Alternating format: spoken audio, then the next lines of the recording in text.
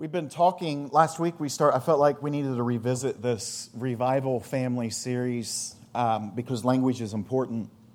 And this is really what we are. We're a church, but I believe the Lord's turning us into more than a church in the sense that we live our life together. In the sense, it's not, like most of you guys, you're not, and it's crazy. I mean, we have people that live in Shelbyville, Jefferson County, Oldham County, Hardin County, and I'm not even sure where Eastview is, if that's Hardin County or not, but it is, okay. So people live all over the place, and yet we're living life together, we're serving together, and this is becoming, it's not just where we come to church at.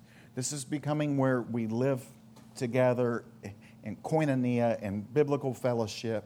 It's almost as if we're really doing what Acts 2:42 through 7 says, that they devoted themselves to the apostles' teaching, they broke bread together, and they went from house to house.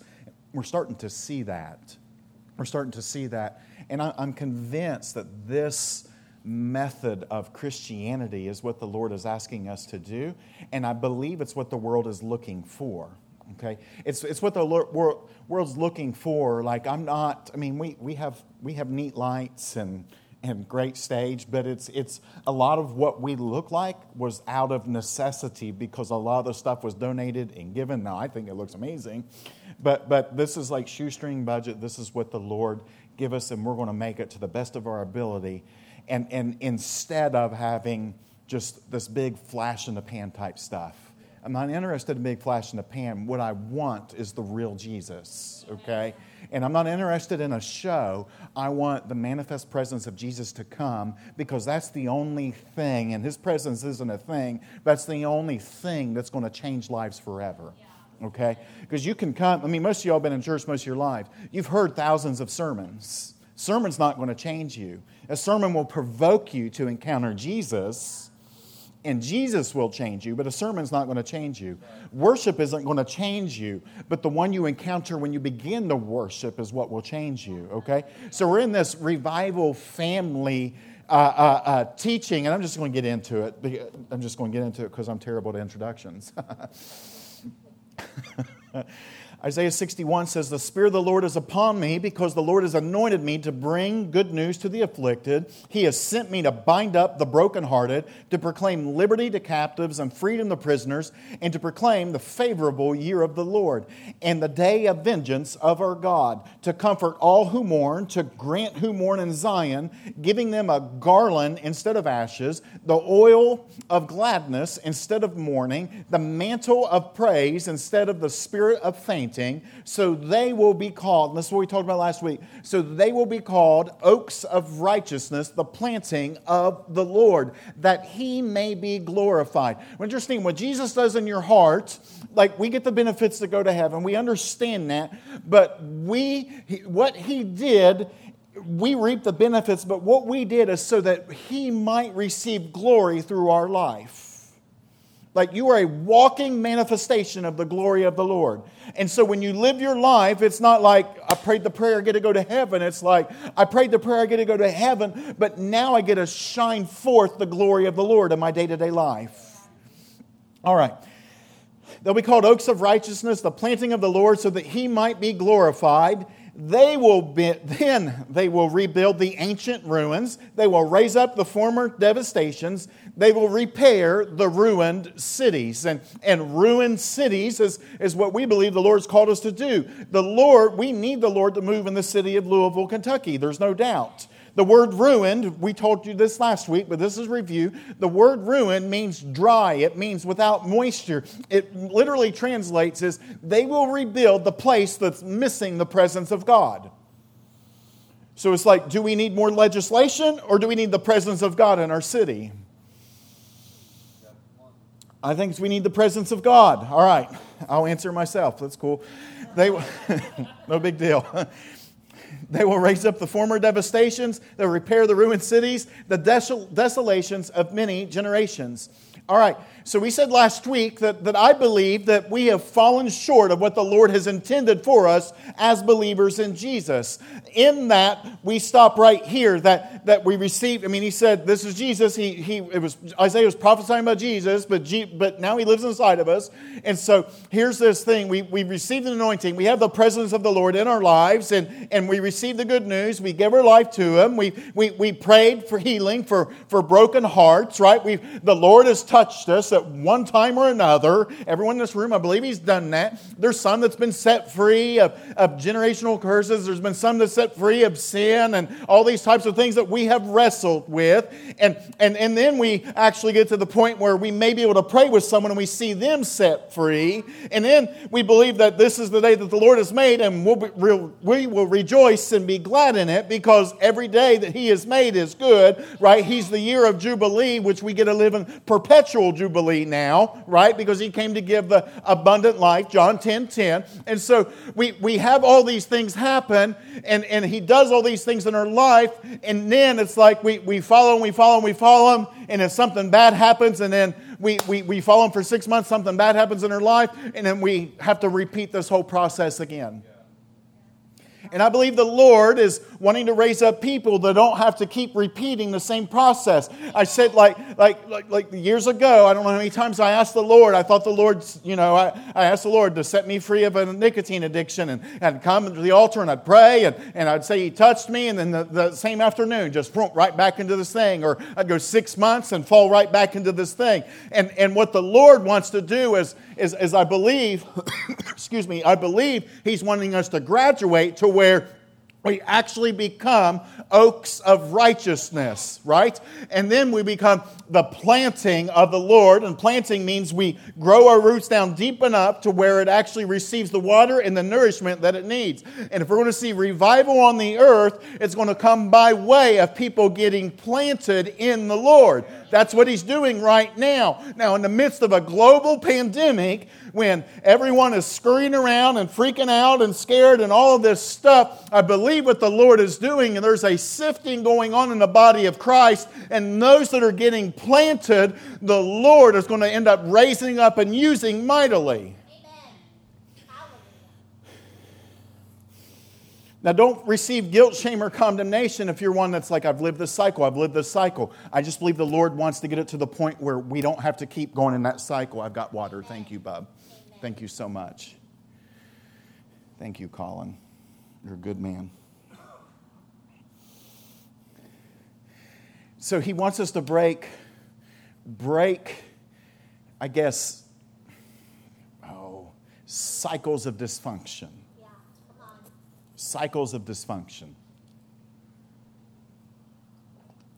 So the answer was to get planted.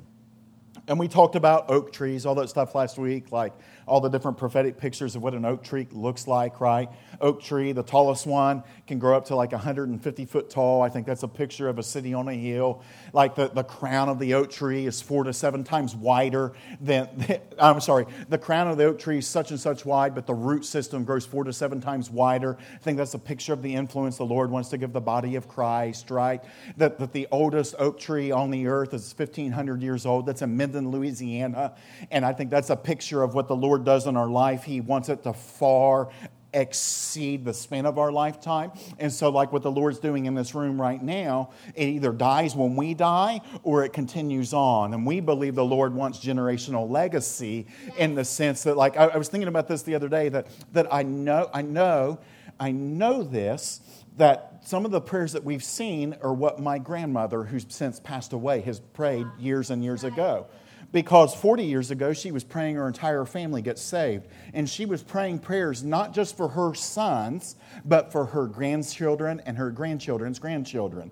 And so what we're doing, we believe the Lord wants to expand across the generations. Now, we can't think that way because we struggle sometimes thinking that way because we've been taught, and He is coming back soon. Like He said, behold, I'm coming back soon. But because we think that He's just going to come tomorrow, we haven't plan like it's going to be longer. And so we forfeit what the Lord wants to do, and we don't pass things on. And I believe the Lord's wanting us to be a people that passes things on. We also learned that those oak trees, that if they're planted close enough together, that their roots will grow into each other and get grafted into one another.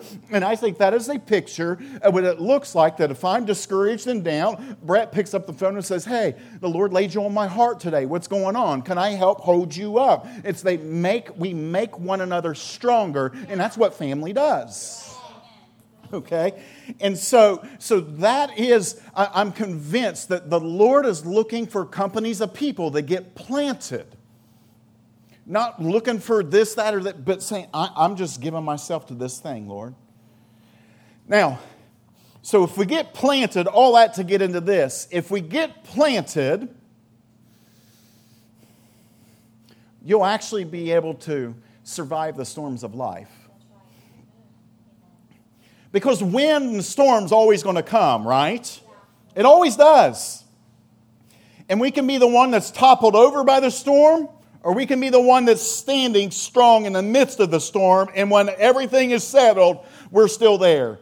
My prayer is that we're the ones that's still there no matter what happens in life. And I'm not prophesying that doom and gloom's coming. That's not what I'm saying whatsoever. I'm just saying, come hell or high water, I'm going to stand firm and trust that He's going to take care of me. And when the dust settles, maybe someone can look and say, I don't know how they did it. How are you standing? And we could say, if it weren't for the Lord, we would be dead for right now, right? The Lord is looking for people that say, I am going to get planted. I'm going to grow myself deep. I'm not going to rush the process, right? And I say rush the process. We learned that oak trees, it takes 20 to 30 years for them to even hit maturity. I'll be honest, when I first went into ministry, I was 25 years old. You know what used to make me madder than anything? When someone says, well, when they say, you're so young. It's like, and I would tell them, like, there's some things I can't control. My age being one of them. I mean, it's just the truth. But I get so agitated, but there was something to be said when I hit 30 years old. Yeah. There was something to be said when I hit 35. And I'm not saying it's about how old you are. I'm saying that there really is something to maturity. Okay? And I wanted to grow up much quicker than I think I wanted to be an adult much sooner than the Lord wanted me to be an adult. Yeah. Rather than enjoying what I should have enjoyed during that time. Kids, let that be a lesson too, by the way. So, we remain planted.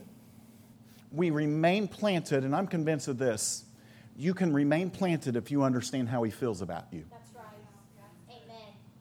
Because when something bad happens, the propensity is to think, He must be mad at me. What if that's not the case? What if it's just we live in a fallen world, right? But what if He's looking for a people that's not in it just so we can be blessed, but what if He's in it for a people that says, I'm going to shine forth His glory despite what's going on? I think that's what the Lord's looking for. Like, I love His blessings. I love His blessings. But I think American Christianity has sold the gospel short by saying it's all about that.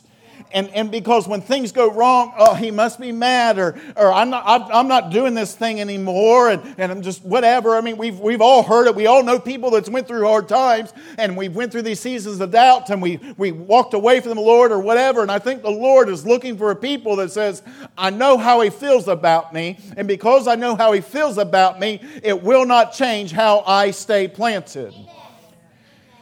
Because He's either good or He's not. He's either kind or He's not. What about God's judgments? God's judgments are aimed at anything that gets in the way of love. It's Mike Bickle, that's what he says, and I think he's absolutely right. So if it's aimed at anything that gets in love, it's like, well, I think God added some judgment on my life. Well, what did He judge? He probably judged the sin that was in our life that was prohibiting us from walking in communion with Him. That's right. All right, so look at Isaiah 62. I love Isaiah 62. Isaiah 62 is, my Bible has it subtitled Zion's Glory and a New Name. And And I believe like Zion isn't just Israel, it's the body of Christ, all right? So we get into 62, and I'm just going to skip ahead for time's sake to verse 4. It says this. This is what happens when I believe if you can get planted, and if you want to remain planted, we need to make this the revelation of our hearts. It will no longer be said to you, forsaken. By the way, these are capital letters, forsaken. So it's like a proper noun. That's what the identity is.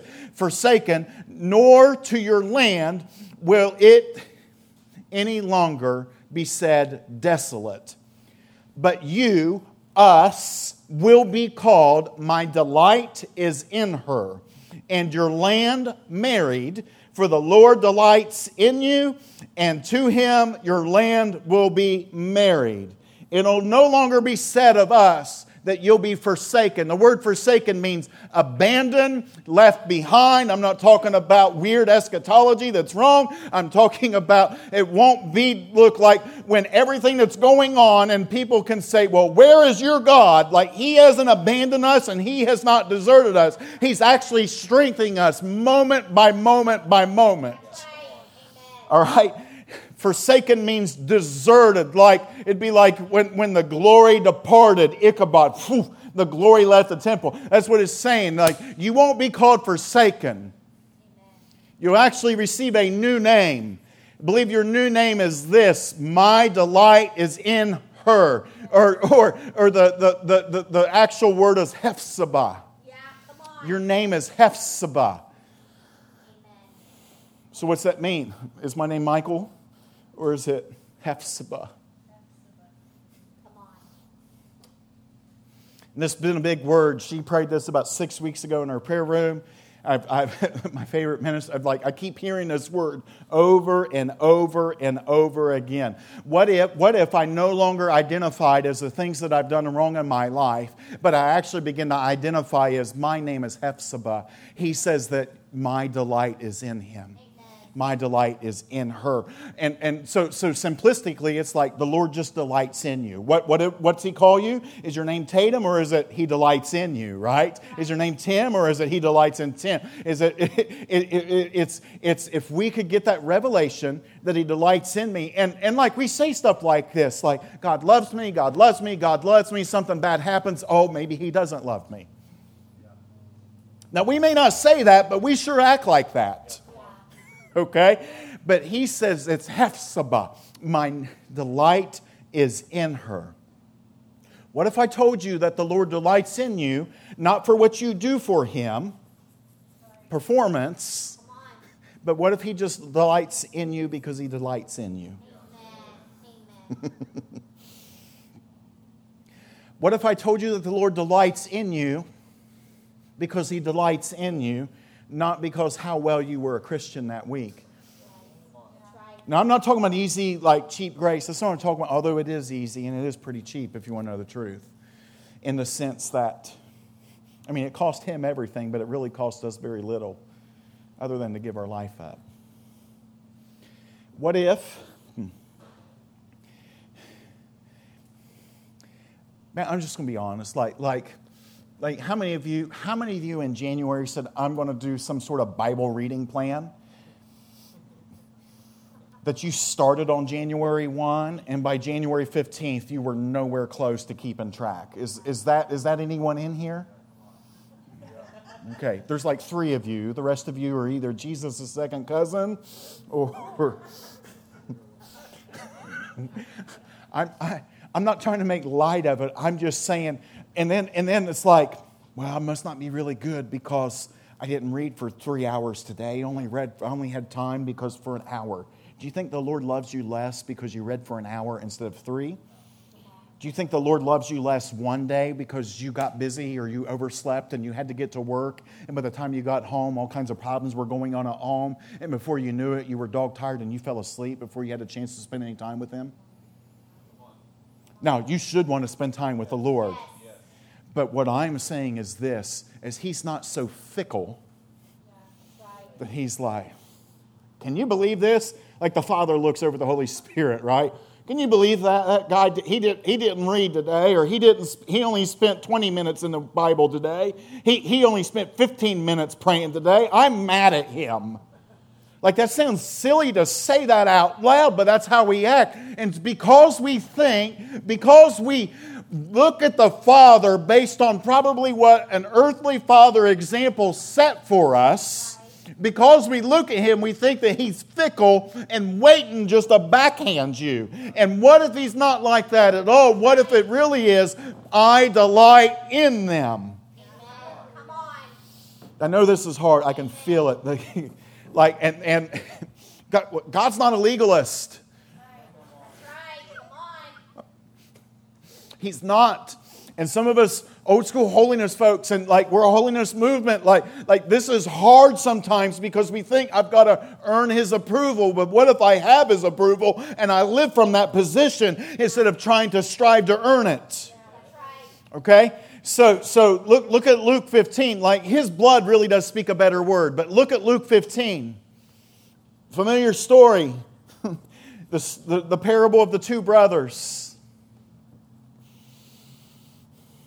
Luke 15, I think, is a story of Hephzibah. It's a story of him not being concerned with past guilt and past shame, and him not being concerned with performance. Because the younger brother dealt with guilt and shame, and the older brother dealt with performance. Yeah. That's right. Did. All right, I'm just going to read it. Or read at least part of it. And he said, a man had two sons. The younger of them said to his father, Father, give me the share of the estate that falls to me. So that he divided his wealth between them. By the way, again, we've talked about this many times here, but he's basically saying, Pops, I wish you were dead, so can I have my inheritance? I mean, that's essentially what's going on. He's like, forget this, I'm out. And so he says, give me, right. I mean, so he divided his wealth between them. And not many days later, the younger son gathered everything and went on a journey into a distant country. And he squandered his estate with loose living. Now, when he had spent everything, a severe famine came and occurred in that country.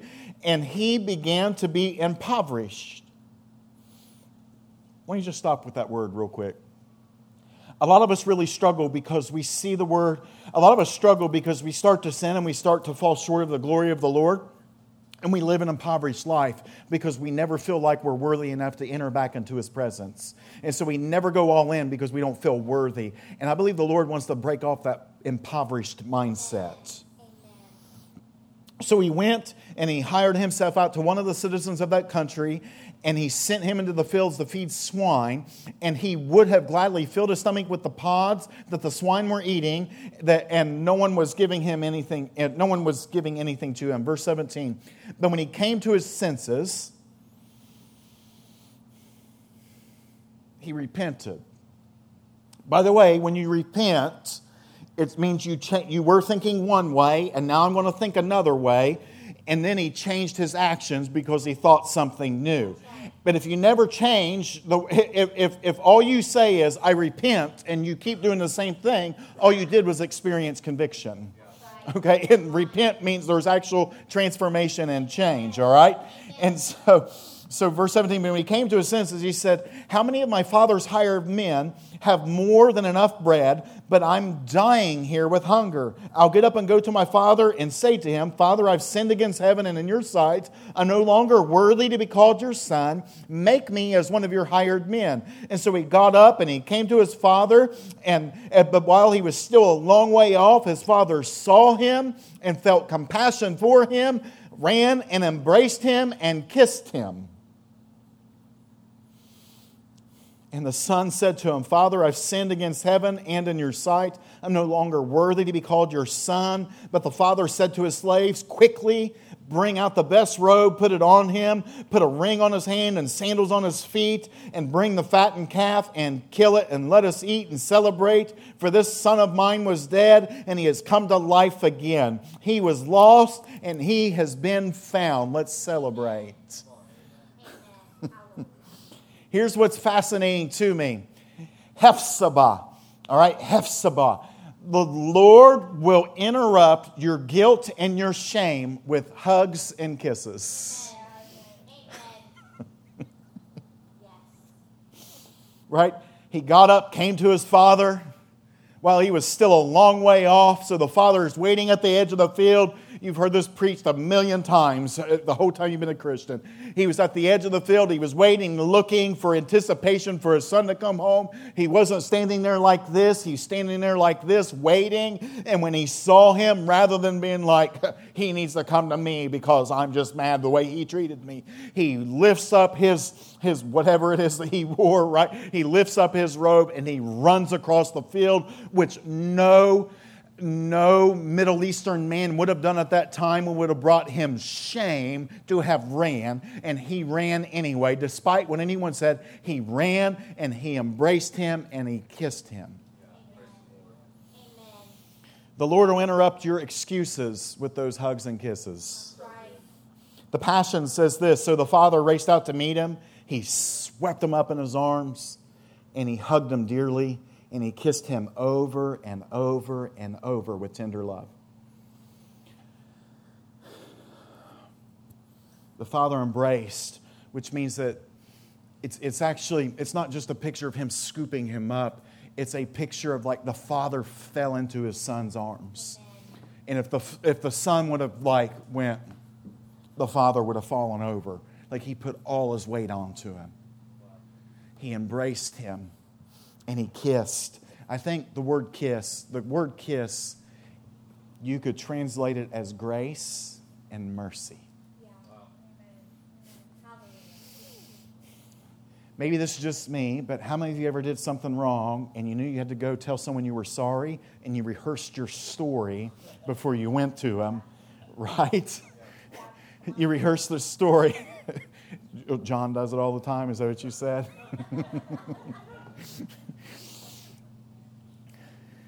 You rehearsed your story, and then you get before that person and you release your spiel, right? This son had rehearsed this story, and he goes to give it to him, and the father just embraces him and interrupts the excuses. That's right. He says, it doesn't matter. It doesn't matter to me. Let's throw a party. Let's celebrate. Why could he do that? Well, because the son's name was Hephzibah. My delight is in him. I'm just going to tell you that you can't get to where the Lord's calling us. We can't get to where the Lord is calling us by way of guilt. That's right. Come on. All right, let me tell you,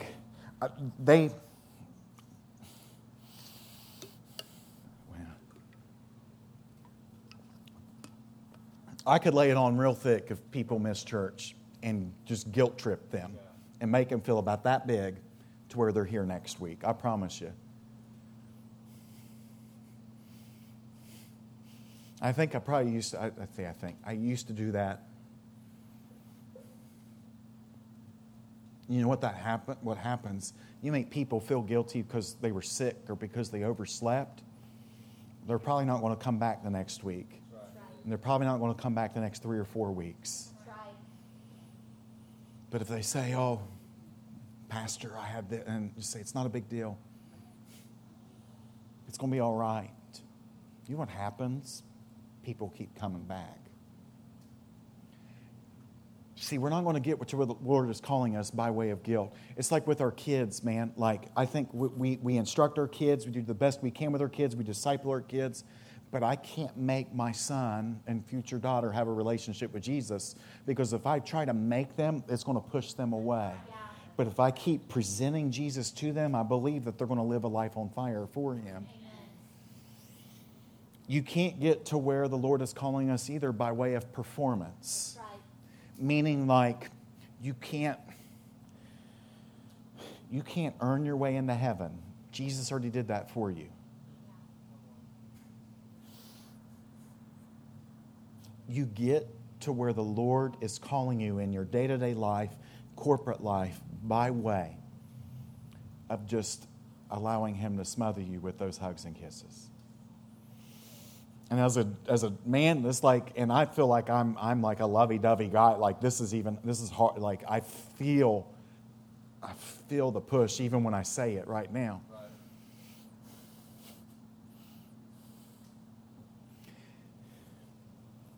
It's His grace and His mercy. It's like, why is the Lord moving here right now? It's not because we're working hard to do it. It's because of His grace and His mercy. Amen. Amen. Why do we believe that we're going to see the Lord change a city that like the entire planet is looking at right now? Seriously, the entire planet. I mean, all news out looking at Louisville, Kentucky. I went to a special revival service last night in Lexington. It was amazing. Got to meet one of my heroes in the faith. And it was one of those occasions where I actually met someone and I wasn't disappointed because their character was greater than what I had even thought.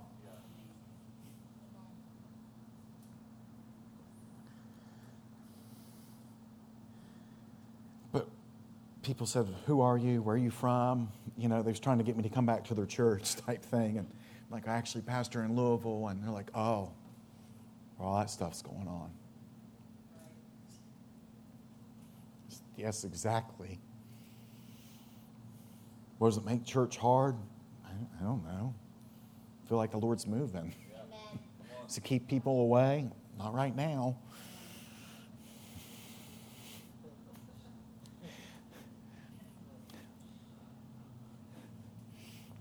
We're going to see a city transformed. It's because we start walking in our identity as Hephzibah, that He delights in us.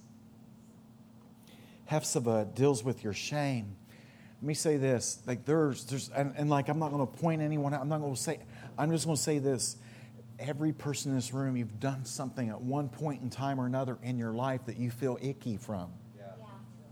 You've probably repented from it like a dozen times. Guess what? By the way, the first time you repented, it took it right then and there. Right. It's like the enemy's whispering to you to try to make you feel guilt and shame for that thing.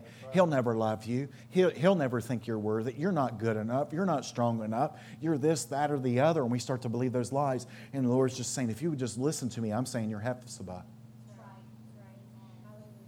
Amen.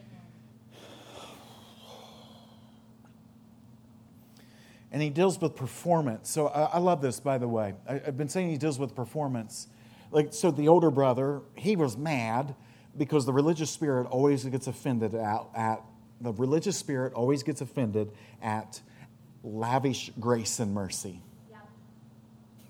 Can you believe I would never let them do what they're doing because I remember what they were before. That's what the religious spirit says. Yeah. And so the Lord, He sneaks this in here in this story. And so this older brother, he's like, you know, you've thrown this party, you've done this for him, and you've never so much as given me a fattened calf, right? You never so much have done this for me. And the father tells him, he's like, but everything I have is yours. And so he tells him that. And then in verse 28, it says this, but he was angry. The father was trying to get him to go into the party. And he says, but he was angry and not willing to go in. And his father came out and began pleading with him. Which, by the way, it would have been insulting for the older brother not to be in the party when the father did it, no matter what. It would have been an insult to him. And then it would have been demeaning for the father to leave the party, to leave his guest, and go outside and would say, would you please come in? And the word plead, it's the closest thing that I could come up with or that I found. The word plead, to come in, means he begged his son to come in. Please come in. Please come in. Please come and celebrate. And the older brother would refuse to do that. And so why would he go out and subject himself to this, to the shame of his oldest son acting like a buffoon? Why would he do that? Because his oldest son was Hephzibah as well. That's right. Come on. I know you've done everything right. I know you've served in the church for 40 years. I know you've done all the good things. I know you've read your Bible and you prayed and prayed and prayed. And I know you've grown and grown and grown. I know you've done all those things. But that doesn't impress me. What impresses me is that you start to believe what I say about you. And your name is my delight is in him. Amen. I think this would free up a lot of believers in the church. If I didn't have to like I tell you what, if I preach good or if I preach bad, it doesn't change the way he feels about me. I want to do a good job because I want to give honor and glory to the Lord. But if I mess up, if I say something stupid or sarcastic when I shouldn't, he doesn't feel any less about me than he did, right?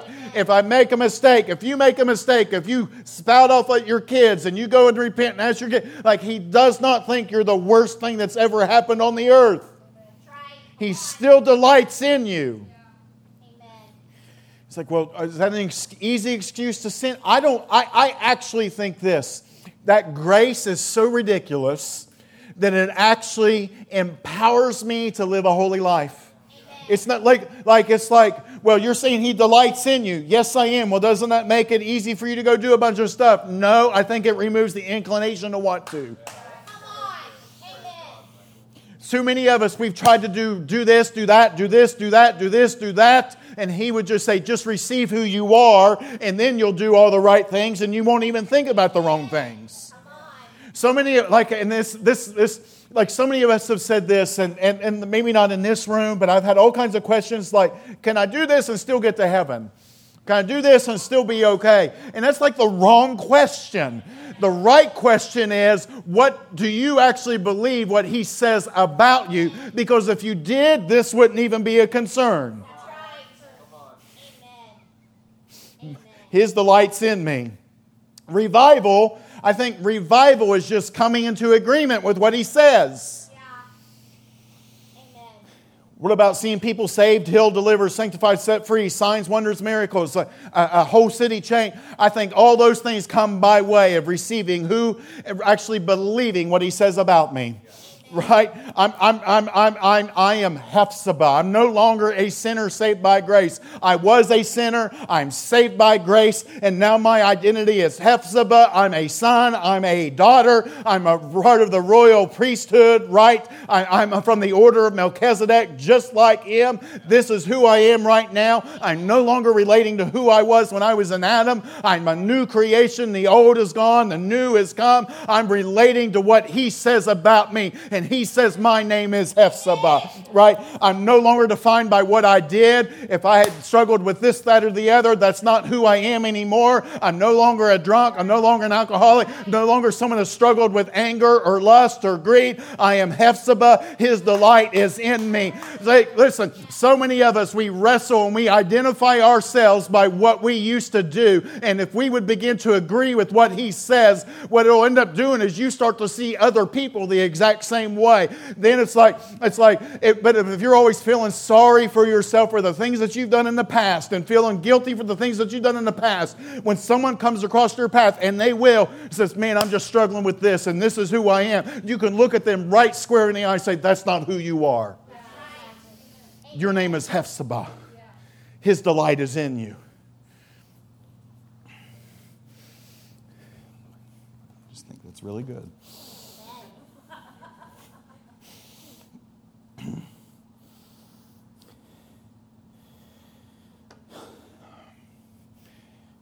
Last point. Hephzibah. If we can realize we're Hephzibah, the Lord will marry our land. And actually the word married means Beulah. If we can walk in Hephzibah, the Lord will Beulah our land. It says, in your land will no longer be called desolate, right? Deserted, but it will be married. For the Lord delights in you. Why will my land be married? Because God delights in me. Why will my land be married? Why will Louisville be married to the Lord? Because I understand who I am in Hephzibah.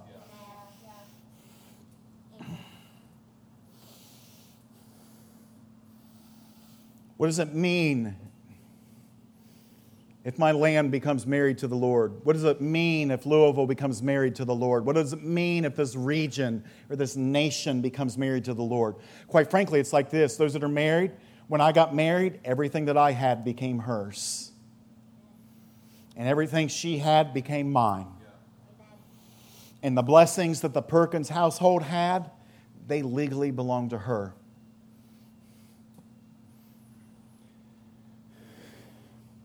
When the Lord marries our land, the blessings of heaven belong to it. Amen.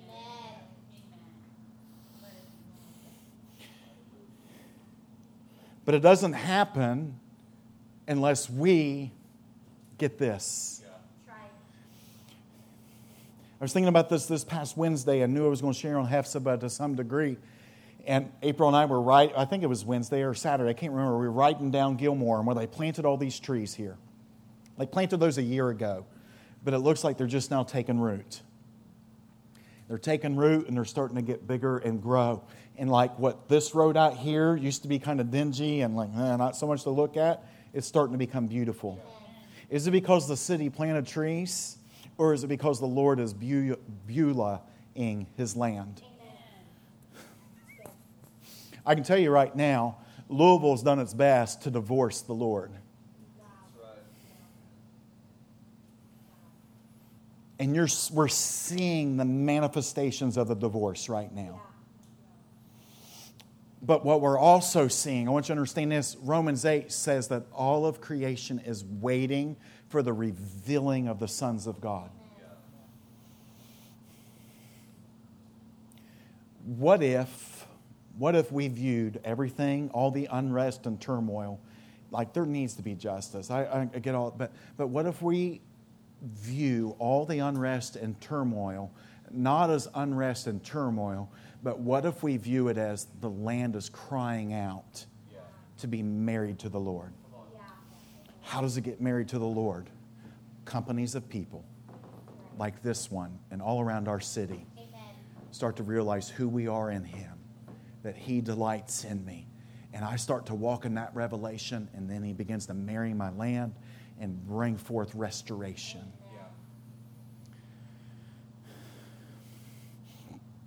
I can tell you this, that to win a city, I'm not even sure I like that language anymore, I understand what it is, but to win a city, receiving my identity, what He says about me, and actually believing it, sure beats working myself to a frenzy.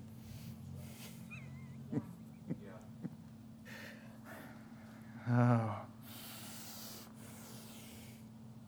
Receiving my identity as Hephzibah sure beats following a list of do's and do nots. That's right. It sure beats standing on a corner yelling, "Turn or burn." Come on. And there is a heaven and a hell. We understand that. I just think that it's the kindness of God that leads men unto repentance. That's right. What if it's like, oh, He delights in you? Like if I'd have heard this 5 years ago, every part in me would have recoiled at that thought. Every religious bone I had in me would have recoiled at that thought. Like I know what I think. I know what I've done. I know what I've said. Now, it's just, I think this is just where it's at, man.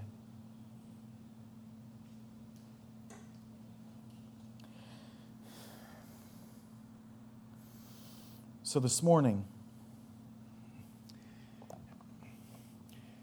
I just think the Lord just wants to release a grace, because I think some of us are going to get this in a moment, and I think some of this is going to be over the next few days, that this becomes the truth in our life. But the Lord's going to release a grace to begin to believe what He feels about you and thinks about you. Thank you. So that, I want you to understand, by the way, like what He does, the internal work He does in our heart isn't just for us. It's for the world around us. Amen. Because we get to shine forth the glory of the Lord. Isaiah chapter 60, right? Arise and shine, for your light has come. Yeah.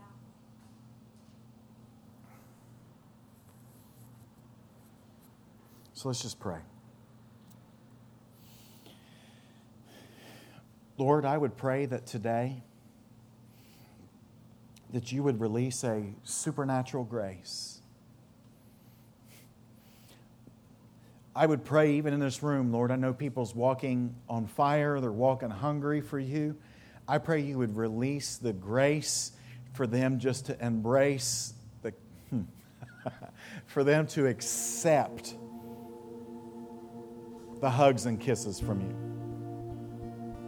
I would pray, God, in the room, that those that have wrestled with a past sin, that they would no longer identify as their past sin, but they would identify as His delight is in me. My name is Hephzibah. Lord, the byproduct is Beulah. You marry the land, you send revival. But I think this morning you just really want us to focus on that internal work.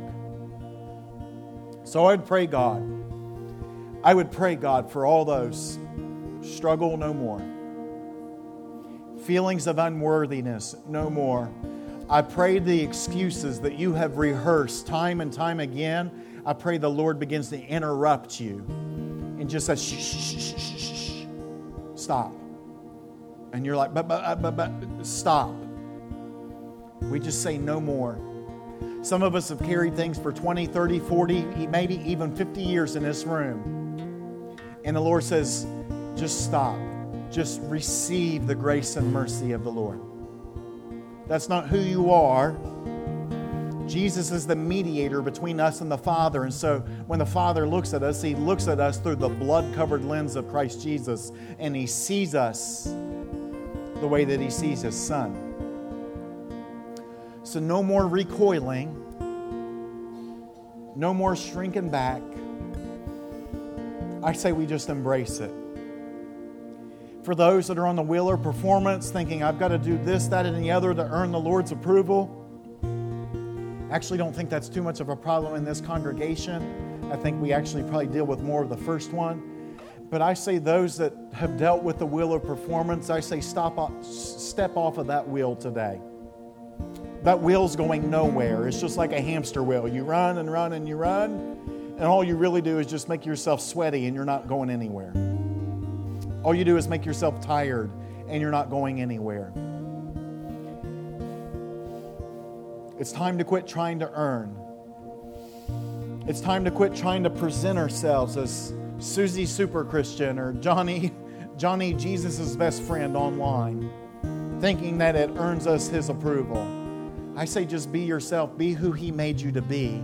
But be who He made you to be, the real you, not the Adam you, but the you that's been crucified with Christ. No more performance.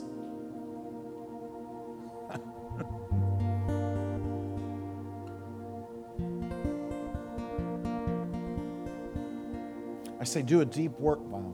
Do a deep work in people's hearts right now, God. Do a deep work in people's hearts, Lord.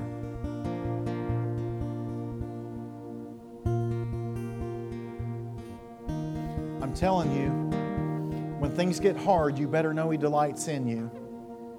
When the storm rages all around you, the only way you're going to stand is if you believe He's good. The only way you're going to stand is if you believe that He's kind. The only way you're going to persevere is if you believe what He thinks about you. I promise you. Because if not, you're going to develop some weird theology that you think that He's mad and that He's punishing you for something. And He already poured out all His wrath on Christ Jesus.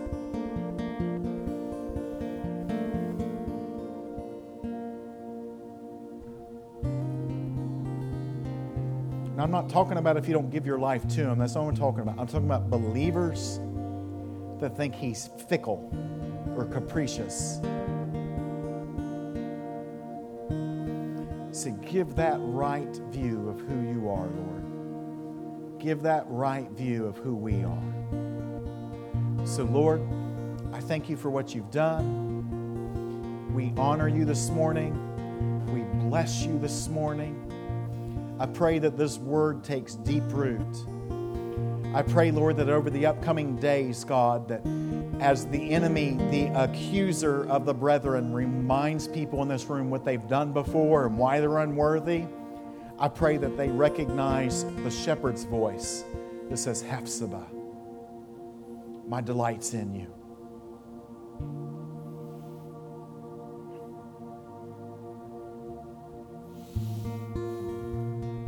even hear this, I'm going to pray this and then we'll close.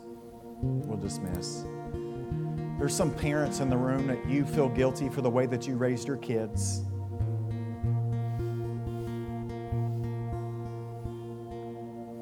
And I believe the Lord would have you hear that you did the best you could with the revelation that you had at that time.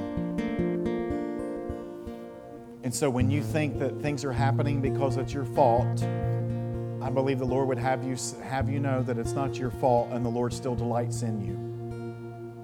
I don't know who that's for, but that's why I'm keeping my eyes closed. So, Father, let this be the reality of our life. We love you and we bless you. It's in your name we pray.